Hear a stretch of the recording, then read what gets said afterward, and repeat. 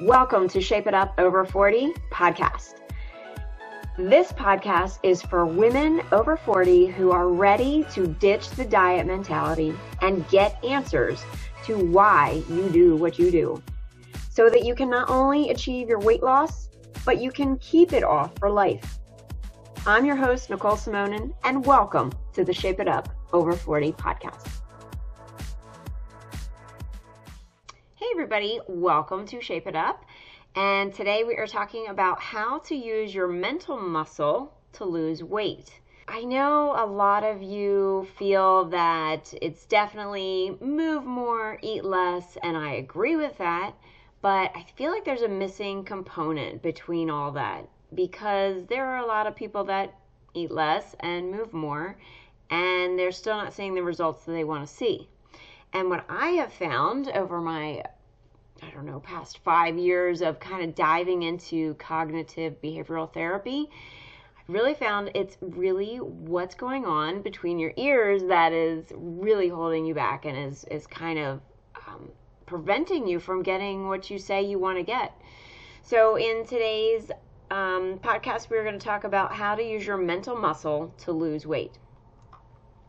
So when you think about getting in shape, do you tend to think about how you want to look? Like, I can't wait for underneath my arms to stop wiggling, or I can't wait until my tush gets rounder and more lifted, or I can't wait for my abs to be flatter.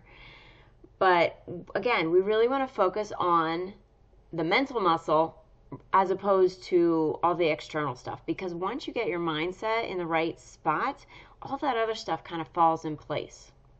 This is what I work on with my clients, not just giving them great programs that they can do to get them the results and not just helping them with nutrition, but also trying to figure out why it is they do the things that they're doing. And especially when it's sabotaging you, figuring out why you're not moving forward as, when you say you want to move forward. So your mental muscle is your brain, right? And it's not just like, if you've listened to me at all, there's like two sides of the brain that we like to use. And one is the primitive brain, which is the side that wants to keep you safe. It wants to keep you in the cave. It doesn't want you to try new things. It really gravitates towards pleasure and comfort. And that serves us in the sense that we don't go running out in traffic. We don't we don't put our hand on the stove, that kind of thing. So we do need our primitive brain. But the other side of the brain, which is a sophisticated side, is the one we really want to tap into. That is the side that has the dreams and the aspirations of doing awesomeness in this world. And what happens is the primitive brain is most of the time we're just running the show. And the I like to think about it as like the primitive brain is like the toddler that's screaming and having a hissy fit, and they're very loud. Whereas the sophisticated brain is very quiet and demure, and so you don't always hear the sophisticated brain over the screaming primitive brain. So mindset is vitally important, especially when you want to achieve fitness goals or weight loss goals. Really any kind of goals, right? A lot of this transpires into other things. Like I find that when I work with clients, we start off with weight loss, but yet the things that we're talking about kind of trickle into other aspects of their life. So it's not just all about weight loss. You can apply it to different things. So your mindset really needs to be rock solid as far as understanding why you think the way you do. And it's really easy to be lazy. It's really easy to kind of go to that primitive brain and want comfort, and that's totally normal. And I'm not saying that you can't have but most of the time you kind of need to be uncomfortable in order to get to your goals. We like comfort. We like things when they're just handed to us, when it's easy. We like to procrastinate and do things tomorrow, and really got to kind of flex that mental muscle and just kind of plow through it in the right sense. So here are my top tips for flexing your mental muscle. Now, some of you are not going to like what I have to say, but we need to stop with like the participation trophies. If you find that you're the type of person, and I can totally relate to this because I grew up in the dance world, but if you are constantly looking outside of yourself for validation, whether you're good enough, whether you look the right way, quote unquote, or trying to get feedback from other people on how you should or shouldn't do something, you want to kind of take in that validation. Like, I'm not saying don't get opinions from people, but honestly, it's really comes from inside. You have to be able to validate yourself before you can accept other people's validations. So don't get me wrong, I feel like we should celebrate all the little things in our lives and all the steps forward that we make.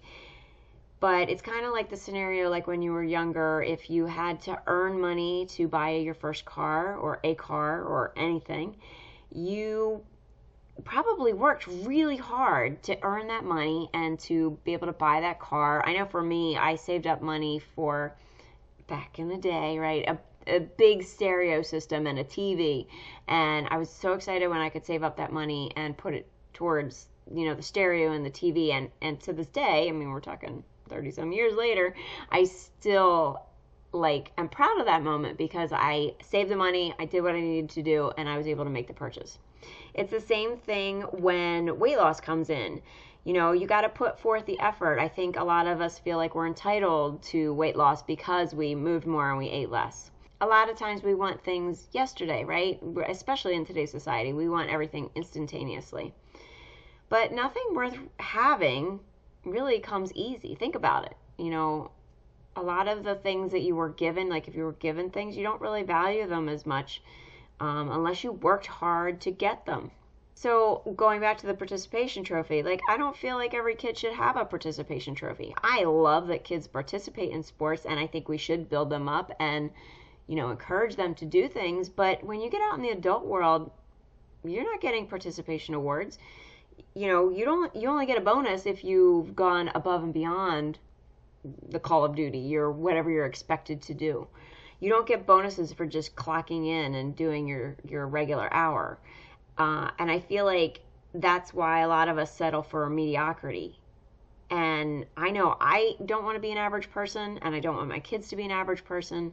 And it's not so much a competition between other people as it is, I feel like we should be leveling up every time, every day pretty much.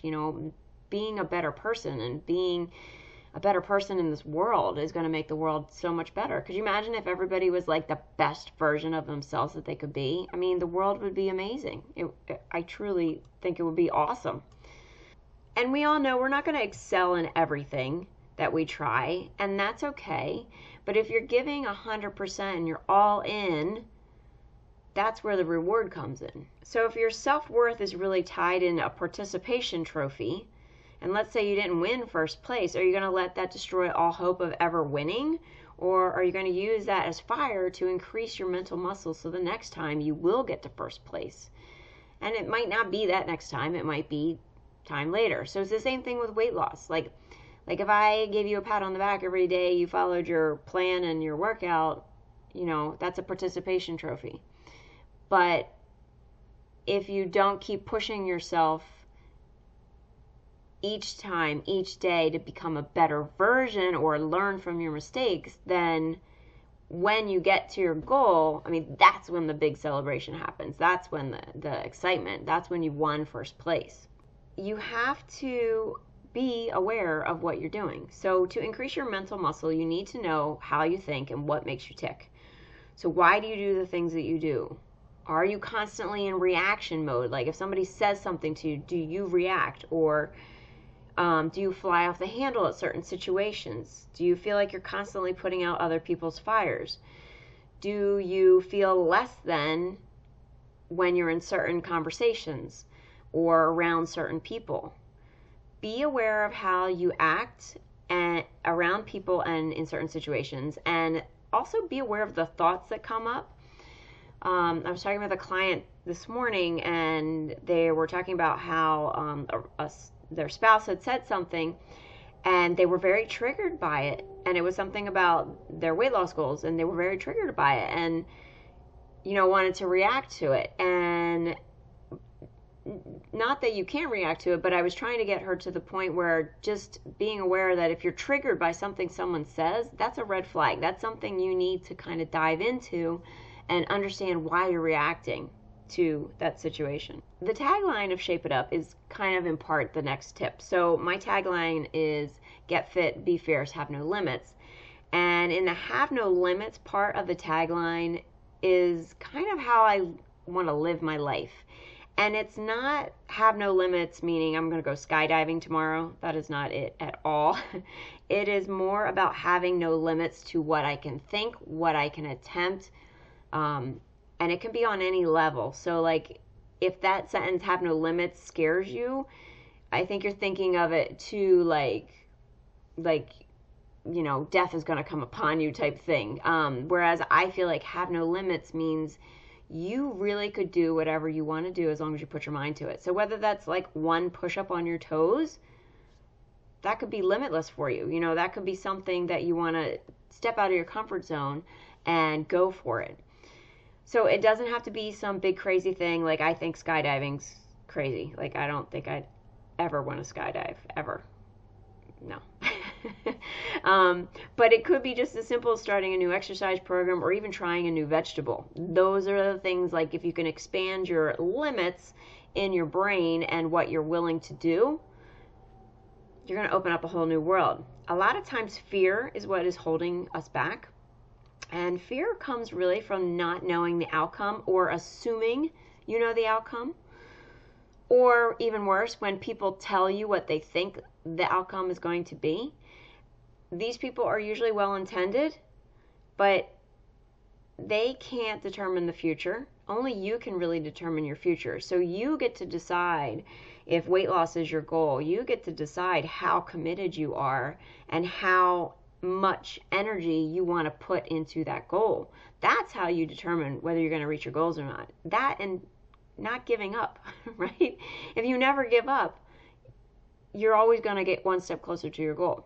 So don't fear change, because if you aren't changing, you're really not living, and never stop learning and growing. Another aspect is you have to take control of your mind.